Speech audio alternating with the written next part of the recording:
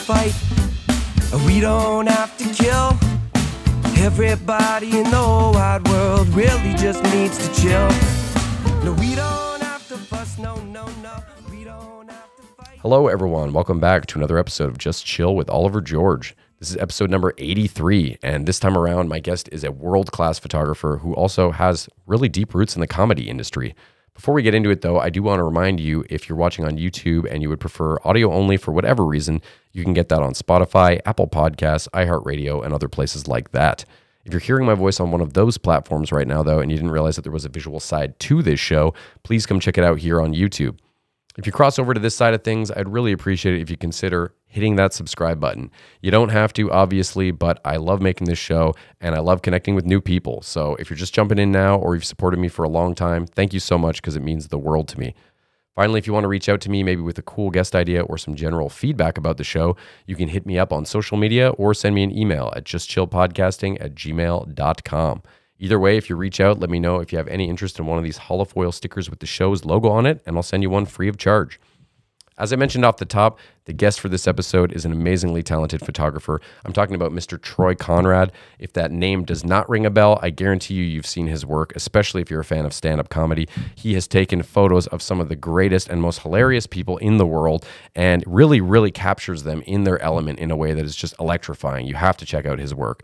But what I was delighted to learn upon researching for this episode and speaking with Troy was that he actually has his own roots in comedy. He performed as well as co-created amazing shows, one of which with Paul Provenza called Setlist, Stand Up Without a Net, which you should also have to go on YouTube and find it right now because it's an amazingly gnarly concept of stand-up comedians getting on stage and just having a prompt and then just having to improv a stand-up set. Featured people like Robin Williams, TJ Miller, Maria Bamford, the list goes on and on. So check that out, but check out this podcast first. I hope you enjoy it as much as I enjoyed getting to know Troy. Peace out. Well, man, I wanted to start off just by saying thank you so much for taking the time to talk with me because I'm really, really just enamored by your photography. And now I'm learning more about you and I'm really loving everything I'm reading. So just thanks right off the top. Oh, right on, man. Thank you. Yeah, thanks for having me. I'm looking forward to this. How are you? I'm doing really well. Yeah, I've been very happy and busy. I like staying really busy. Before the pandemic started, I was doing 90 to 100-hour weeks and slowly getting back to that. So I love it. Yeah, well, man, it's good to be productive. I know they say idle hands are the devil's playground, and I found that to be somewhat true in my experiences. Yeah, it's true. I mean, we all do better when we're busy and we have objectives and we're working towards something. That's just kind of how things work. So, try to keep that in practice. I wanted to actually start off with a couple sort of full disclosure things. The first one is just my grandpa had a stroke last weekend, and he's 98. It's his time. He's had a good life and all that, but they're currently in the spot where they've moved him to palliative, and I'm kind of just waiting for that call from my mom. So if I seem a little scatterbrained or anything, it's I've got a lot on my mind lately. Oh, so. Wow, man. Yeah, I'm sorry to hear that. Hey, this is life. Like I said, he's lived a long one and a good one, but it doesn't take away that existential crisis that happens when anybody passes away or anything like that. And the waiting is really just kind of a brutal. Not to get too heavy off the top, but No, I get it. I get it. Wow. There's no way I was going to cancel because I've been looking forward to this ever since we set it up. But so that's the first thing. And the second thing, I got to admit, I was very aware of your photography work from your Instagram and everything you do at the Comedy Store, but I had no idea you yourself did comedy. So I'm going to just put that out there because I've discovered a treasure trove of stuff looking and researching you. It's been a really fun process. Yeah. I mean, I have a weird life. Like some people don't know that, like, I have friends and people know me from different things, and sometimes those communities are separate. But the people that friends that I've had in LA for more than 10 years know me as a stand-up. And the people that know me after that, which is when people started knowing me as a photographer, they have no idea that I ever did stand-up. And nor am I someone who's on all the time. So I don't come across as funny. So I like that. It's like a covert, You're undercover, covert, yeah. yeah, undercover comic. Yeah. So I just started doing stand up again in earlier this year, and I've been having a complete blast with it. Like it makes me go, why did I leave this? But I left. I took a break for a good reason. That was to focus fully on photography. How long has the hiatus been since the last time you were on stage? It's been about 10 years. Oh, wow. Okay. Yeah. A lot of the stuff I was, sorry, go Yeah, ahead. I did. Sorry, I did about 20 years on the road, and then the last 10 years I focused on photography. So this would be my 30th year in stand up if I had not taken that break, which is crazy. Yeah, that is crazy. Wow. I mean, it's not like you post a lot about, you don't post any of your old sets or anything on your Instagram. It's very photography focused. So I feel like I must not be the only one, who's made that mistake. Yeah, I mean, I probably underuse even Instagram. That's the only thing I really do social media wise. Mm. They let me post to my Facebook, so I don't ever have to go on Facebook. I put in, I brag that I put in about 5 minutes of Facebook time added up per year. So I try to check it only 2 or 3 times a year. Um, and lets me focus on just my photography, and I don't post my personal life too much. And right now, stand up is part of my personal life. It's not part of my professional life or my work right now. It's, it's, I'm doing it for fun, and I'm going to keep doing it when I have time. That's awesome. Yeah. Well, it's not like you're not constantly surrounded by a ton of inspiration with the people that you're taking pictures of, Yeah, absolutely. Yeah. I mean, I get to be around the best comics in the world all the time, and it's pretty amazing. So let's go back to when you were just a little guy. What sunk its teeth into you first, photography or comedy? Oh, comedy. Comedy. Since I was a kid. Yeah, since I was a kid, I wanted to do stand up. And I finally did it when I was in college and in Phoenix, where I grew up. And I just, I loved it. It's something I don't think I didn't think of ever not doing it, if that makes sense. Like it's just a thing that seemed to be, like when I was a kid, I watched Steve Martin and Stephen Wright Oh, yeah. and George Carlin. My dad made me watch. I remember my dad made me watch George Carlin and Stephen Wright, and I didn't want to. He made me stay up late and watch them on SNL, and then then those guys grabbed me. My first was Steve Martin, so all that stuff sort of stuck with me, and it's just one of those things I always want to do. But photography, when I created a show called Set List, and when that happened, we needed more photos. So I got more serious about photography, really just to photograph the show. And what happened was people liked the images I was taking. So hey, can you two do my show? Can you do my show? And it really just happened organically from there. That's awesome. Yeah, I did want to bring up Set List because this is something I can't believe I was not aware of, because I had seen Paul's show, the Green Room. So I'm just Paul I think Provenza's show.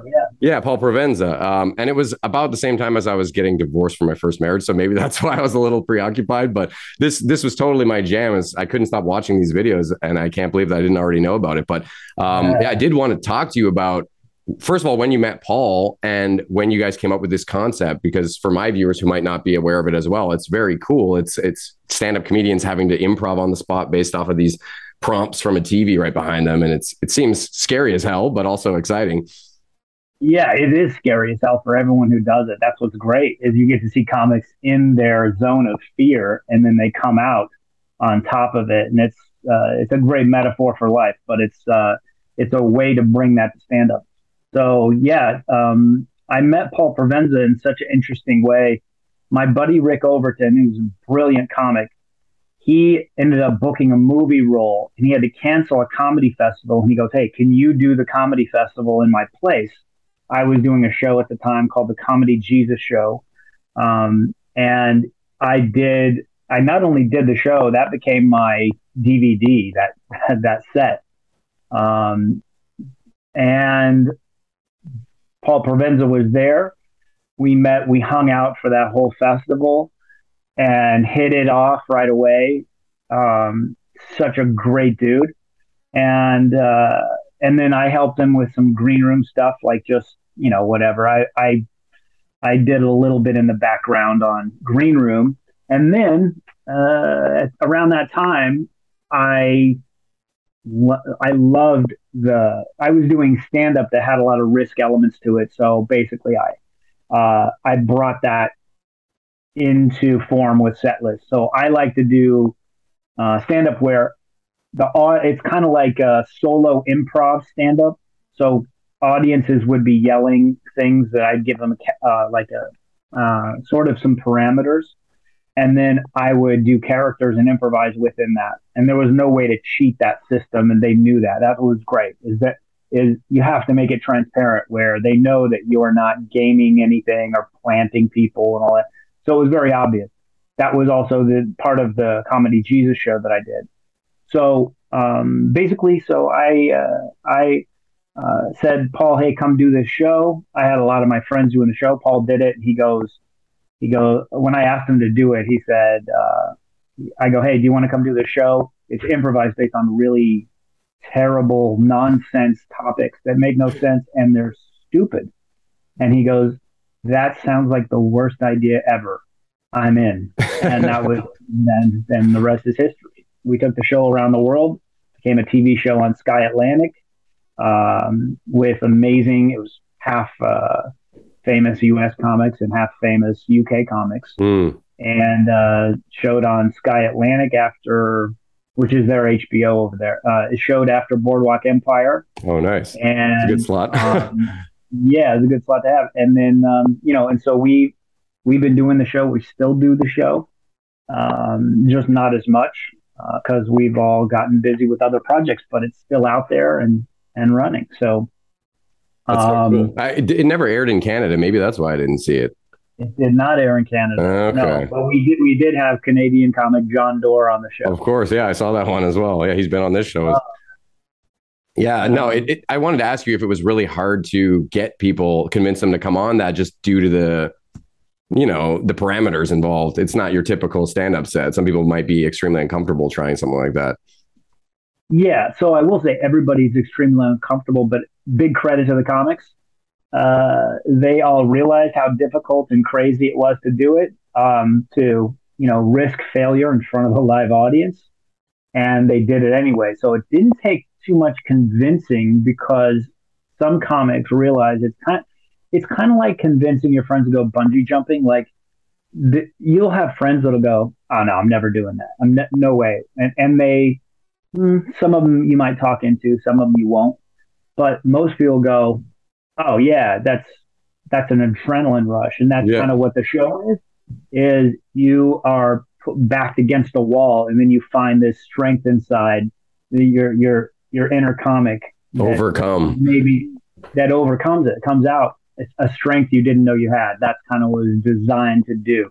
So so it didn't take a ton of convincing. I mean, most of the time it was people beating down our door to do the show. Okay, the opposite. Robin Williams would come in. He would just drop in unannounced and say, "Hey, you got a list for me?" We'd be like, "Oh yeah, I think we can make that work." So it's one of those things that just comics connected to.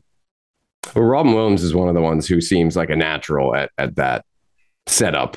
But I mean, because you're risking failing in front of comedian or in front of an audience rather anytime you're doing comedy. But this really does take it to a higher octane, Yeah, it does.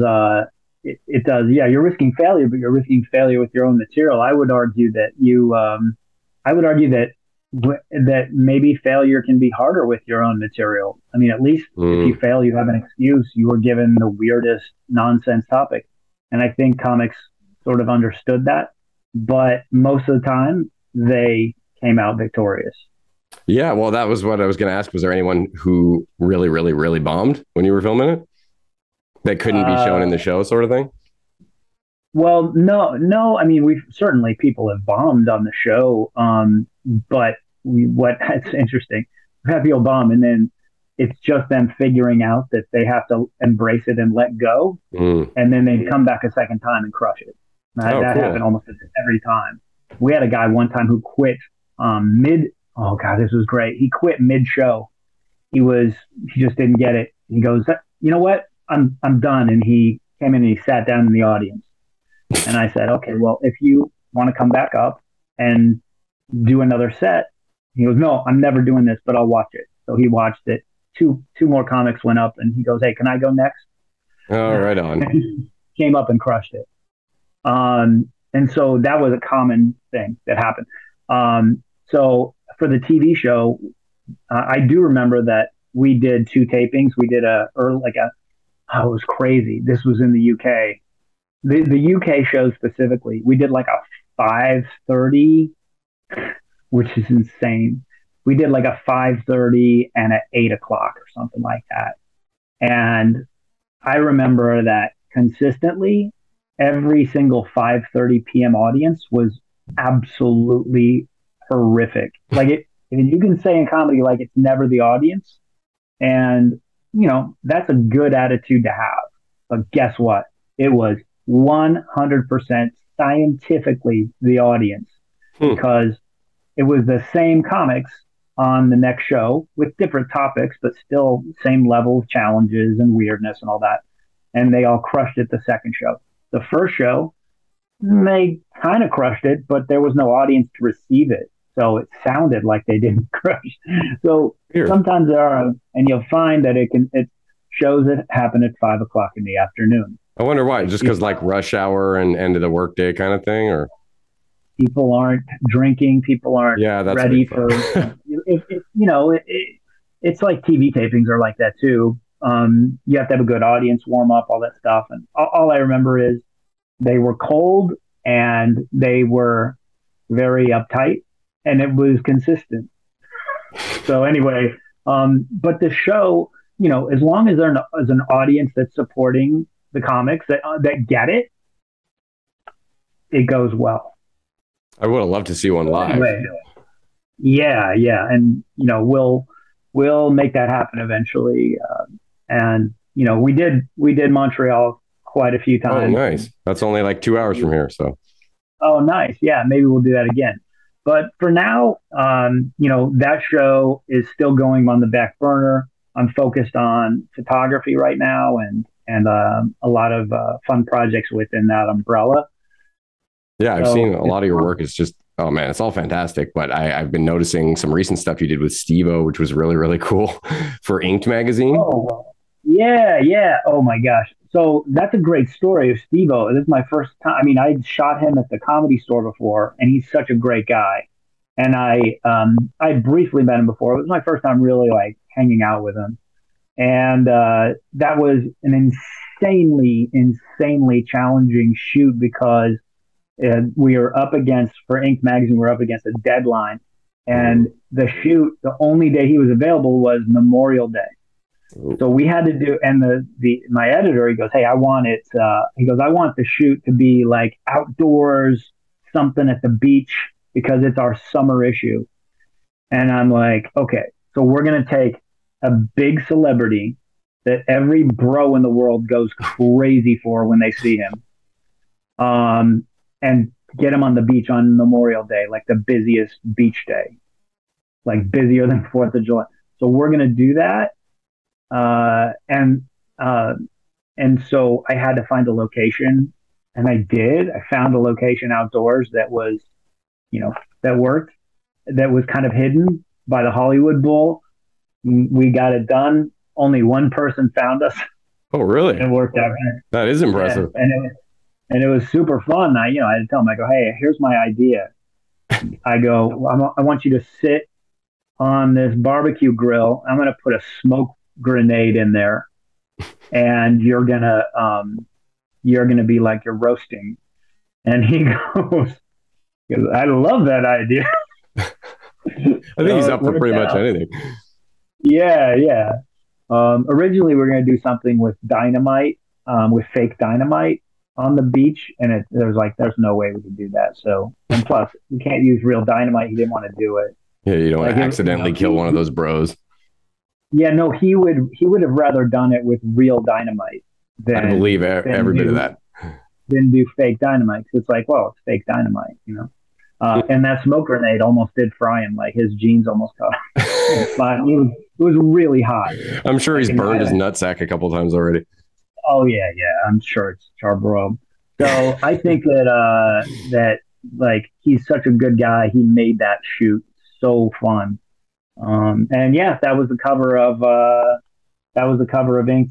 I don't remember. I think it was right during the pandemic. So that was 2020 summer. Oh, okay. I saw it posted on your Facebook from, I guess, just recently in July or something. I thought maybe it did. Yeah, I might have posted. I did. I probably posted another like a happy birthday or something to him, or yeah, a reshare. Yeah, reposted it. Yeah, but yeah, such a good dude. yeah. He seems like such a great guy, and it's really, really inspiring to see how far he's come from his heyday of debauchery. The sobriety is a good look on him. Yeah, totally. Such a good guy, and I'm really fortunate to work with good people. So yeah. Well, circling back to Setlist just for a second, because there's a couple things I wanted to touch on. One being that you guys recorded it in Meltdown Comics.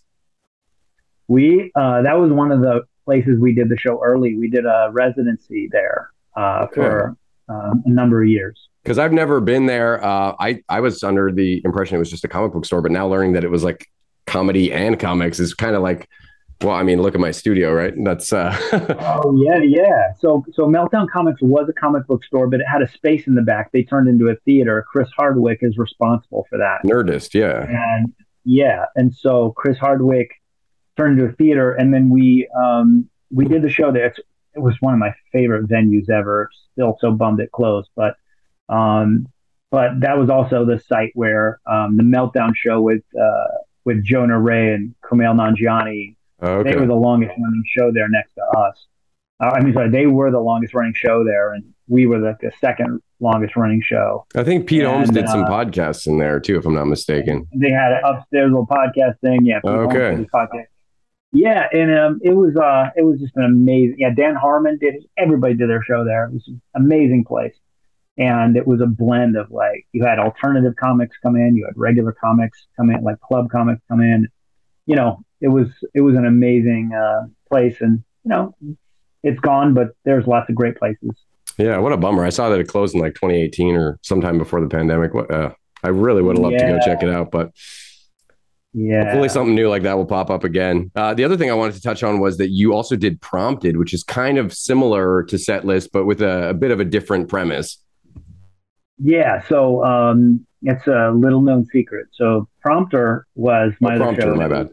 Yeah, it was Bad Idea TED Talks that were improvised from a teleprompter that keeps breaking. So instead of just reading from the teleprompter, suddenly the teleprompter either goes out or something weird comes on the screen, or there's a graph with no labels and you're having to sort of describe all these things. And that was such a fun show. And we tried to sell it for TV, and this is kind of funny. It got bought by Quibi, and it was we shot it, and it was about to air, and then Quibi went out of business. So they sold all their content to Roku, and the show just came out on Roku, I think, like 2 months ago. These are good people on. Very American platforms that I've heard of, but I'm not familiar with. I know they're very short form. Right. Short form, yeah. Yeah. Quibi was supposed to be a short form site. That was Jeffrey Katzenberg's network, and he loved the show, and we had a blast. Like they were really good to us, and it's made for it's like I think it's like a 6-minute episode. I forget, something like that, between 6 and 10 minutes. And it turned out mostly great. Like some of it was like the network kind of played, not the network, but the production company played with it maybe a little much, but for the most part they stayed true to the show, and it was awesome. And if anybody wants to watch a couple great episodes, Kristen Shaw, Jimmy O Yang come to mind. They were really great episodes for Prompter. But they don't call it Prompter on the show. They called it. They changed the name. Q Talk. They called it Q Talks. Oh, okay. It was supposed to be for Quibi Talks. And so now it's on Roku as Q Talks, and people probably think it's a show by Q. So that'll be fun for them to figure that out. Yeah, I hope I can check that out sometime soon. I don't know Yeah, if I can get Roku up here, mind you, but right. Yeah, who knows how these things are? well, hopefully Yeah, I can. it's all buried now. Yeah, but we keep on going. I'm glad it's out there for people to see. Definitely. Well, everyone knows your iconic Comedy Store hallway black and white photos. So I wanted to ask you what was your first. I didn't want to ask you your best memory from the Comedy Store because I imagine that would be impossible to answer. So I just want to know what was your first memory with the Comedy Store, whether it was going there or just learning about it or. I'm trying to think of like a good. I'll tell you my early memory from the Comedy Store, which is I showed up there to shoot Roast Battle because of Paul Provenza. He goes, "You got to see this show." But the interesting thing was they did not like that I was taking pictures. Pictures are Mm, not allowed at the Comedy Store. But I knew in my heart that Roast Battle had to be captured, so I did it. But when I would go out in the hallway or somewhere else and take pictures, it was like, hey, no pictures. And people, some of the comics that I didn't know, were not happy about it. They're like, you're messing up this place, and it got was some not, static. it was very uncomfortable for me, let's say. Mm, And then people eventually did warm up to having me there, and now photography is more of a thing in comedy. When I was doing it, it wasn't a thing, and I'm just really happy that now there's a lot of comedy photographers and there's a lot of coverage at the clubs, and I think even around the country, people are, I get messages from people and hey, I'm in Michigan, I'm shooting at this club, and it's really cool to see that. I think there's some people who are still weird about it because I know I've been to shows where someone's setting a camera up and someone else is like worried that they're gonna, steal their jokes or record their set, and no one's actually doing that ever. But Right. I mean, look, if you see a video camera I would worry too. If I saw a video camera in a club that wasn't mine, I'm doing a set. Yeah, that's legit. Because that kind of thing. You wondered that used to happen. People would bring in video and try and video shows. well, sometimes you just That want a clip to show your fans or your friends or whatever. Yes, yeah, I know, but it's so out of control, and you just don't know people's motives. So it's Yeah, kind it of looks better. suspect. Yeah. Yeah, it's better to just say, yeah, let's have a no video rule. But I I've been lucky and fortunate to be busy in this comedy photography world, and I still get like once a week. Usually, I get to shoot at a club. Um, the Improv once in a while, the Comedy Store. Comedy Store has great coverage now. They got this guy Van Corona who's really great. Oh, they've got a different guy doing it Um, on the regular. Okay. and yeah, they've got a full time guy, and then they have Liz Vig there. And look, it's really great. They have good coverage there, and that's a special place. The Improv is a special place, and the fact that they're having most of their shows shot is really, I think, in the end, great because we'll look back and we'll go, "Oh my God, I'm glad we have this." We look now and go, "Why aren't there more pictures?" People ask me all the time, "Why aren't there more pictures of Norm Macdonald doing stand up?" Because nobody took pictures. Yeah, You know, it was bad form back then. Interesting. I didn't even really know that, but it kind of makes sense. It would take people a while to get used to that kind of thing, and now thankfully people are embracing it. That's cool. yeah, Did yeah. you have to learn a lot of interesting techniques to shoot in low lighting areas like a comedy club or most comedy clubs? That's a great question. That was everything. So you could argue that the hardest thing to shoot would be stand up, because I would say actually even live. Stand up is actually really hard because it's very low light. It's designed to be low light. So the hardest thing to shoot is action in low light. Those Mm, two things don't mix. You can have one or the other, but you can't have both. So to do that, which is what stand up is, you have to really know how to use your camera in manual mode, and you have to really know lenses, and you have to know how to use those lenses. So there's a lot of it was for me. It was school of hard knocks. I did it, and I would fail. I'd do it again, trial and error, better and fail. Yeah, yeah, and then I was also using gear that wasn't really designed for that, and still getting passable shots. But it's kind of like drag racing in like Ford Fiesta or something. Like it's a car, but it's not going to do the job. Yeah. Wow. Really cool, man. I wanted to talk to you. This is sort of just an open-ended question, but you being the photographer for the Good For You podcast, I just want to ask if Whitney Cummings is like as fun to hang out with as she seems to be. She's even more fun to hang out with than she seems. Like it's actually amazing. Sometimes I stop and I go, I can't believe I'm having this much fun. And That's I awesome. love and adore Whitney. She's such an incredible human being. She is so full of joy. So I've had so many adventures where we've done shoots, and one time we were doing some event, and she said, "Oh, we're going to take a bus." She said, "I have a shuttle coming to take us there," but it was like a party bus, and it was just like 6 or 7 of us on. I think it was like 6 of us on a. You mean like a limo bus kind of thing, or? No, like a tour bus. Oh, okay. Like it was a tour bus, but it just was like all bench seating, and it was like looked like a nice modern New York City apartment inside. Oh, wow. And stuff like that. She is just an incredible. Look, the people that I've worked with a lot, like Whitney, Bert Kreischer. Most of all, Fluffy. That's who I've worked for the most, because I just spent 8 or 9 months on tour with him, and that just wrapped up like 2 months ago. So it's definitely an amazing. He seems like such a sweet guy too.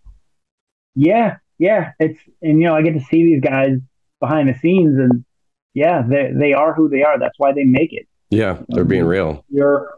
If you're one person on stage and one person off, okay, people do that, but it's not the same. I don't think those people go as far. Like if you, Gilbert Gottfried was a guy I worked with a lot, and sure, he has a character on stage, but he's still Gilbert. Yeah. When he's it's just an exaggerated version of himself. An exaggerated version of himself, Well, speaking of Whitney, sorry to cut you off, man. I was just gonna say, speaking of Whitney, you are also a big animal lover. I've heard and read, and that you work with adoption and pit bulls specifically. Well, or you have? No. I just have had pit bulls. I had 2 pit bulls over the course of almost 20 years. And I don't anymore, but I basically got, I fell into an accidental adoption. Oh, I was okay. supposed to deliver. My friend said, "Can you deliver this dog to this person?" And I went to go meet the person, and she is, just a stranger. And then she goes, "I changed my mind." And so I go, "Well, I'm a delivery guy. So, if this is a pizza, that'd be no problem, but this is a dog." And so it looked like I was running an adoption agency, because I was trying to get this dog adopted, and I keep posting, "Hey, who wants to be, who would like to foster or adopt this dog?" And nobody did. And so there were a couple of people that, that were interested in everything. And so I think they had a term for what happened to me. It's called a foster fail. Except I wasn't even fostering; I was a delivery guy. So I ended up keeping this dog. But anyway, so I'm not actively involved in adoption, except for that. But you are an animal lover, at least. I think that much is true. Yeah, yeah, you could say I'm a really big animal lover, and yeah, especially dogs. But yeah, I'm a big animal lover. Yeah, your dog Neo is adorable. I know it sounds like he's Yeah, passed since, but a Matrix reference, I'm guessing. that he was named. Yeah, because yeah, he was named after Matrix. He's the one. Oh, okay. That dog lived to be 17 years old, Wow, and that's in amazing. good health the entire time. Yeah. You can't So ask for more than that with animals or a dog. yeah, I know. So that is a very special dog, and I wrote posts about him going to outer space, like when he died. Like it was just a way of dealing with it for me. Hmm, So that he did die. He was sent. He was sent by NASA as the first dog to go into deep space, I love that.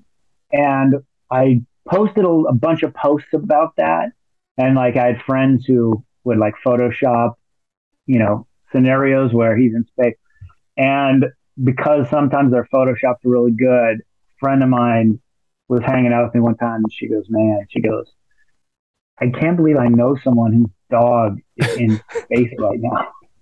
And I started laughing, That's so and funny. and she goes, "No," she goes, "That's amazing," and it just made me laugh harder. And I go, "No," I go, "That's well, it's true if you want it to be true." Yeah, why burst that bubble? Yeah. Right. I was about to tell her, I went, you know what? It's all good. Yeah, it really, honestly, dogs are such amazing creatures, but it fucking sucks when you lose one. Like, we had a dog pass away about a year and a half ago, almost 2 years now. And we actually, our current dog that was sort of the replacement, that's a horrible word to use, but for lack of a better term, and she's half pit bull, half husky, and she is the most insane dog I've ever met. Just so strong, so fast. She's getting better, but it's been a challenge to say the least. Yeah. Yeah, they can be a challenge for sure. So, besides dogs, though, I love asking people this question: do you have a favorite animal or one that you feel represents you, like your spirit animal, so to speak? My pit bull Neo specifically was my spirit animal, and you know, and still is. Yeah. Oh, okay. But I Outside of mean, as dogs. far as like a general outside, sorry, you said outside of dogs. I would say a horse. Okay. Any particular reason why? Um, they're fast and they run free. Well, assuming they're wild horses. They're wild horses. So I should have clarified wild horse. Yeah, yeah. Wild horse. I mean, I'm fascinated with wild horses. I'm fascinated with the old west. Mm, I'm fascinated when I drive across the country. I look out and I go, where were the cover? Like this is where covered wagons had to go. They had to go across these mountains, and you just like think about that stuff. You think just the brush alone. Let's pretend it was all flat, no mountains. Trying to get through. Remember when you were a kid, and like you go through sticker bushes and you get all cut up. yeah, yeah. Imagine that for like 3,000 miles. Good Like Lord. that's a lot of the old West. Not all 3,000, but I'm saying like such harsh terrain. So I'm fascinated with that and how horses got through that. But yeah, it's so that's my that would be my No, that young was a adult great spirit answer. animal. Great description as to why you chose that as well. I was just vaping some weed, which leads me to my next question, which is I listened to you on Todd Glass's podcast where you took an edible beforehand. So I wanted to know if you were still a cannabis user. And I also wanted to ask you if you think that it is something that helps you with your artistic process or something that hinders you and you find it hard to focus. So well, first of all, I always find it hard to focus. But I'm not a cannabis user. I forgot. I don't remember doing that on the show, but I did that show, so many times back in the day. Yeah. It sounds like something I would do multiple times back then. But no, you know what? I think I just got to a point where I uh, just wasn't interested anymore, and so now I'm a more of like a maybe once or twice a year person. Oh, so you Um, still occasionally partake. sure, yeah, but yeah. So once or twice a year is what I'm up to now.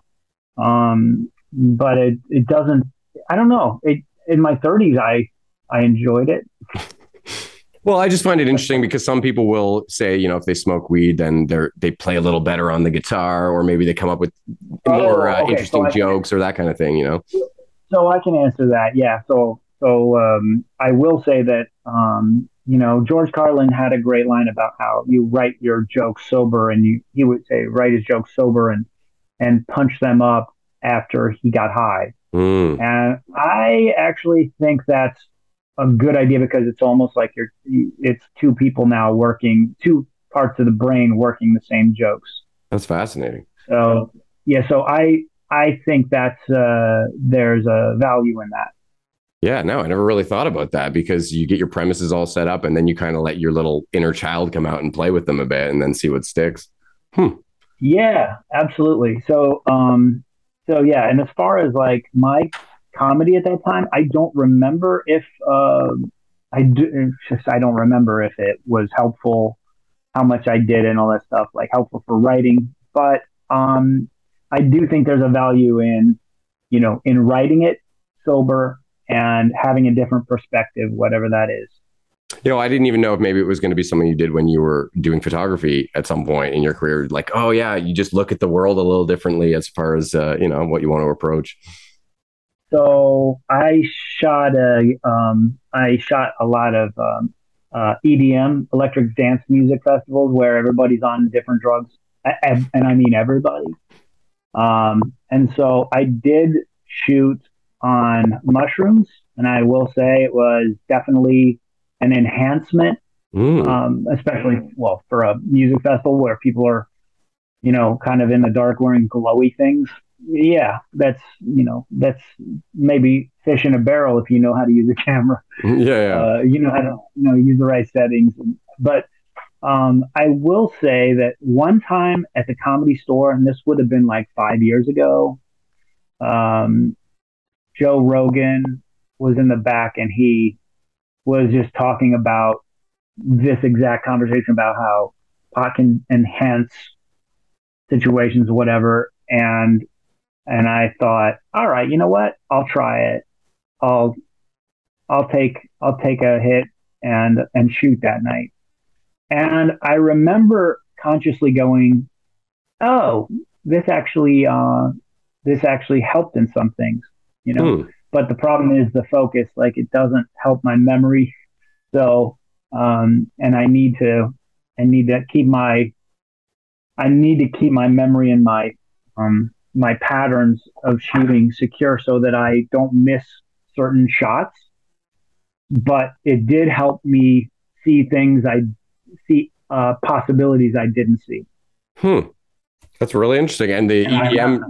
the EDM shroom thing is something that I find even more interesting because I know in my experience with that substance in the past, you'll think you've figured out like, the best poem ever or whatever it is that you've scribbled down. And then the next day you try to comprehend it and it's just, intelligible or Yeah. So with unintelligible. photography, you look at the next day and you see the photos. And I remember, I mean, I wish I could put them on the screen here, but I don't know how to do that. It would take forever to If you find them. email them to But, me, I can throw them up in post if you have them oh, somewhere. okay.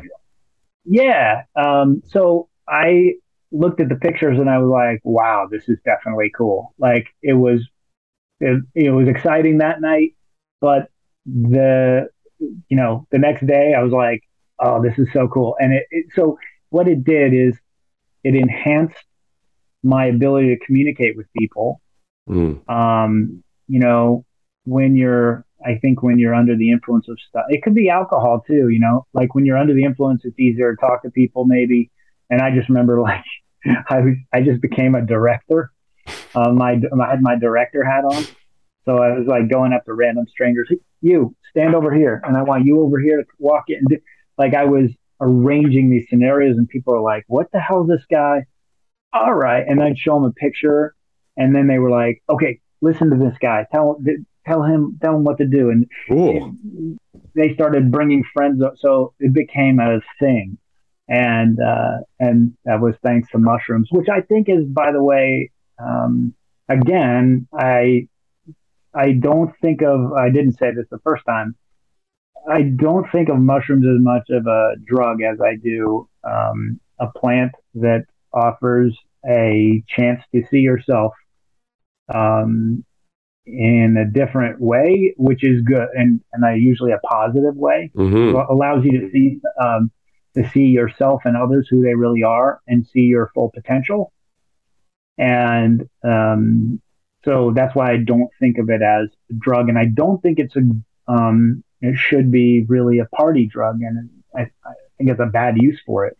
Yeah. I think it's good for to be alone in the desert or to be with a couple close friends in the desert and have an experience that you get to keep forever. Yeah. No, Um, I agree fully. I mean, I this understand why one, people at a young age use it as a party drug, but it's so much deeper than that, you know? And honestly, I think it's something that everyone should really try because it's just a strange but amazing experience, you know?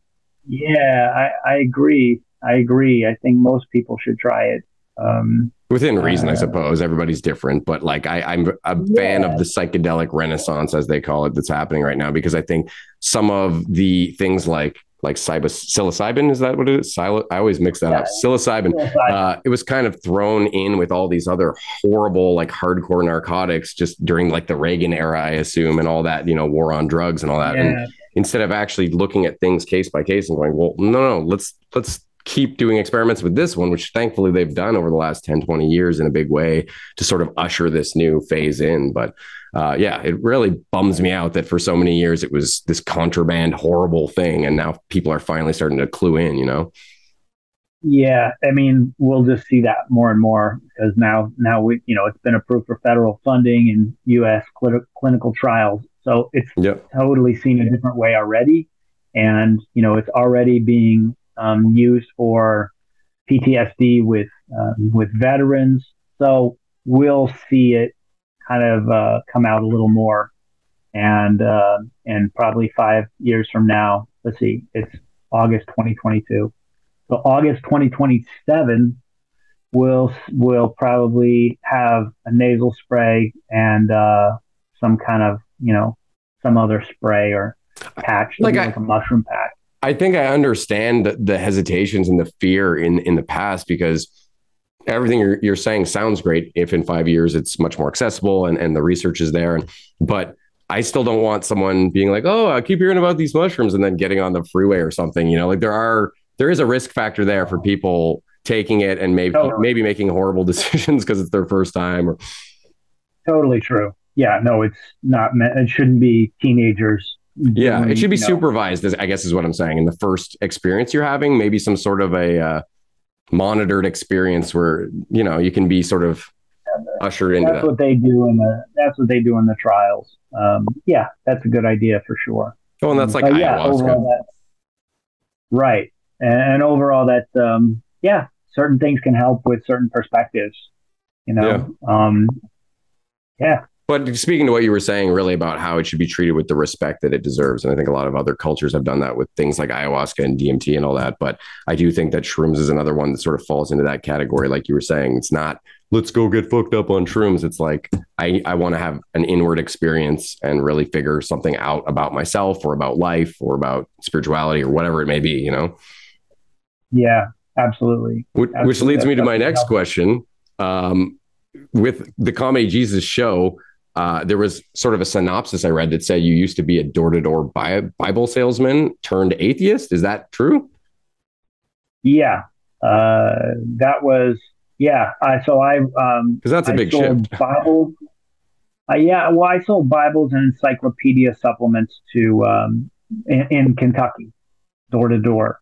Mm. I worked for the world's largest Bible publishing company, and that was just a summer, but it Oh, so was you weren't super definitely religious.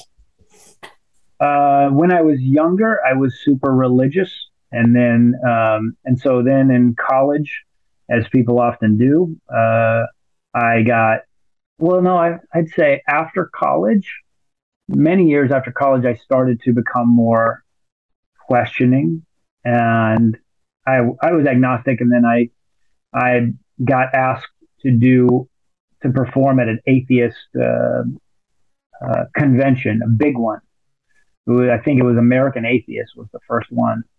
Hmm. And I even said to the director, hey, just so you know, I'm not an atheist. So I'm just telling you that in case you don't want to have me. And she goes, no. She goes, these people that you'll meet are hardcore atheists, but, we accept everybody. It's fine. So I Hmm. did it. And then I, you know, that was my introduction to, Richard Dawkins, Sam Harris, Christopher Hitchens, Ayaan Hirsi Ali, and it all blew me away. And I became an atheist. And now I would say I've moderated a lot. Like I'm not into. I was, an atheist activist, and that was my life for a long time. Oh, wow. But now, yeah, I'm more of a utilitarian, deist, or I'm a lot of things now. But I wouldn't say my identity is still. Well, I wouldn't say my identity is an atheist. Yeah, well, I had no idea that you were Yeah, so actually. that's a whole other podcast. But yeah, I mean, I had incredible experiences with people, and getting this, like, to perform and speak. Sometimes they just have me do talks at some of these conferences with those people I mentioned, and it was pretty incredible. And I mean, certainly I knew it at the time, but I didn't know how big of a deal it would be later to, like, hang out with Christopher Hitchens, and, like, that was quite an experience. And that's one of those people I miss all the time. It's like he's like Patrice O'Neill, George Con, like, you miss that perspective and that level of wisdom and that outspokenness. So Wow. Thanks for sharing that. That's awesome. I was actually going to ask you because I saw an interview where you said you always want to be an agent of evolution. And playing off that, I wanted to ask you, since that interview in 2012, so 10 years ago, how have you evolved the most? Yeah. Well, The photography stuff, I guess, is a given, but well, I mean, in a way, it's funny because I just talked about, um, you know, for me, it is an evolution, but, I evolved into an atheist, and then I evolved into, like, more than that even. Uh, so for me, part of evolution, I think, for me anyway, and I think for probably for a lot of people, if they choose to accept this, part of evolution is being agnostic about everything. When you have wonder, when you wake up with wonder, and you wake up with not knowing, your life is it has the potential to be extraordinary, because you're always learning, and you're not um, you're not set in, I already know this is true. When you don't know, you learn a lot more. yeah, So I've made it I've made it my business to be agnostic about as much as possible in my life. that's a great attitude to have. I think that it's very applicable to stand up comedy too. Knowing that you're going to fail and you're going to keep learning and keep evolving. Yeah, absolutely. So yeah, so that's a big part of it. Well, yeah, I'm I wishing you the mean, best in your journey back to stand up, man.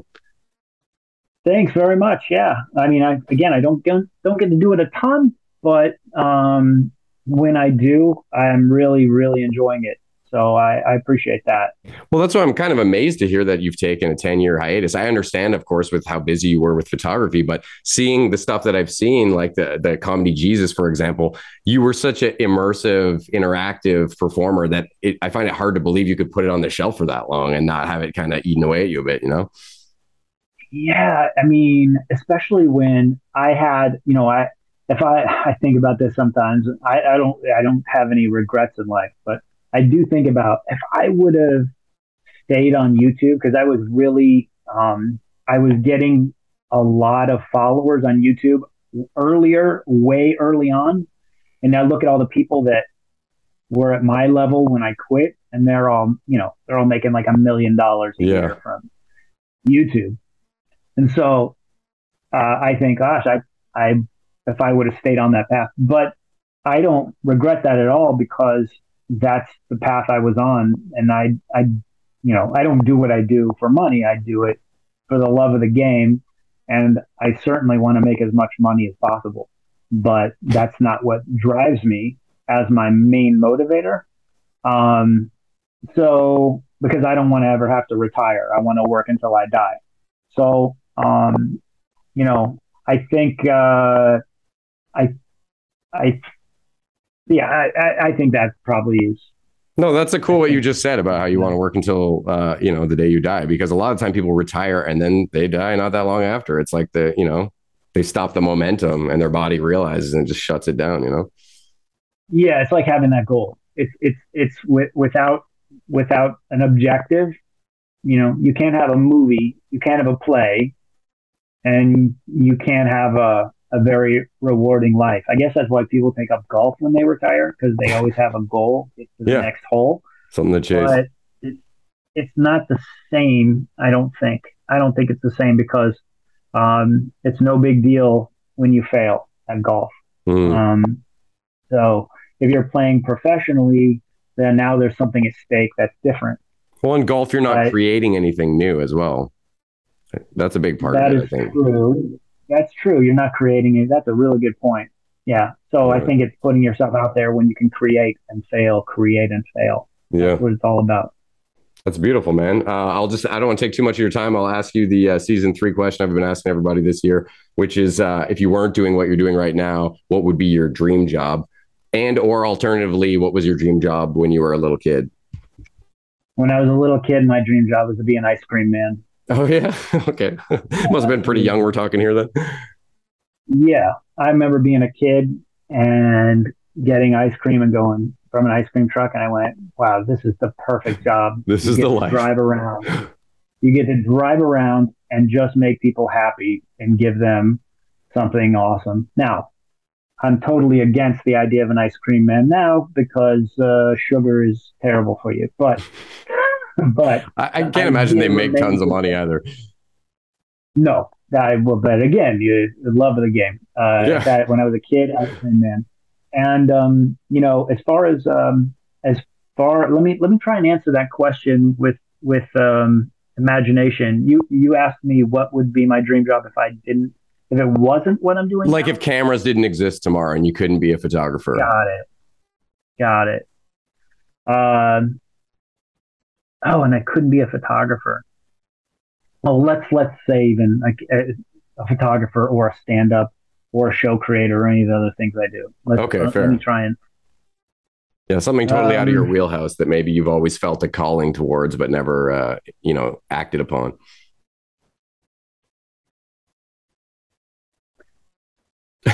I mean, Ice Cream Man was already a I great think answer. So, a truck driver, like a 18 wheeler truck driver maybe, or a an excavator, oh, cool. running an excavator. Yeah, it's got to be satisfying. Um, yeah, or maybe a forest ranger. So I'll give you three answers. Those are all great, man. I can't thank you enough. And I'm going to add in motorcycle, uh, long distance enduro motocross riding. Oh, I thought you were gonna say like a Evil Knievel type thing, but that's cool too. Oh no, not the day. This would be like a less dangerous version of it. Man, thank you so much Yeah, for sharing all these cool thanks, answers and man. stories with me, dude. Yeah, thanks for having me on. I appreciate it. It's a good time. Yeah, I know Zoom is always a bit of a pain in the ass. I always feel like I'm talking over people and shit, but nevertheless, I still had a great time chilling with you, man. Yeah, no, this is great. Thanks, man. I appreciate it, Oliver. Awesome. Well, have a great rest of your day, dude.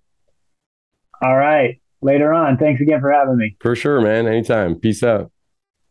All right. Peace out.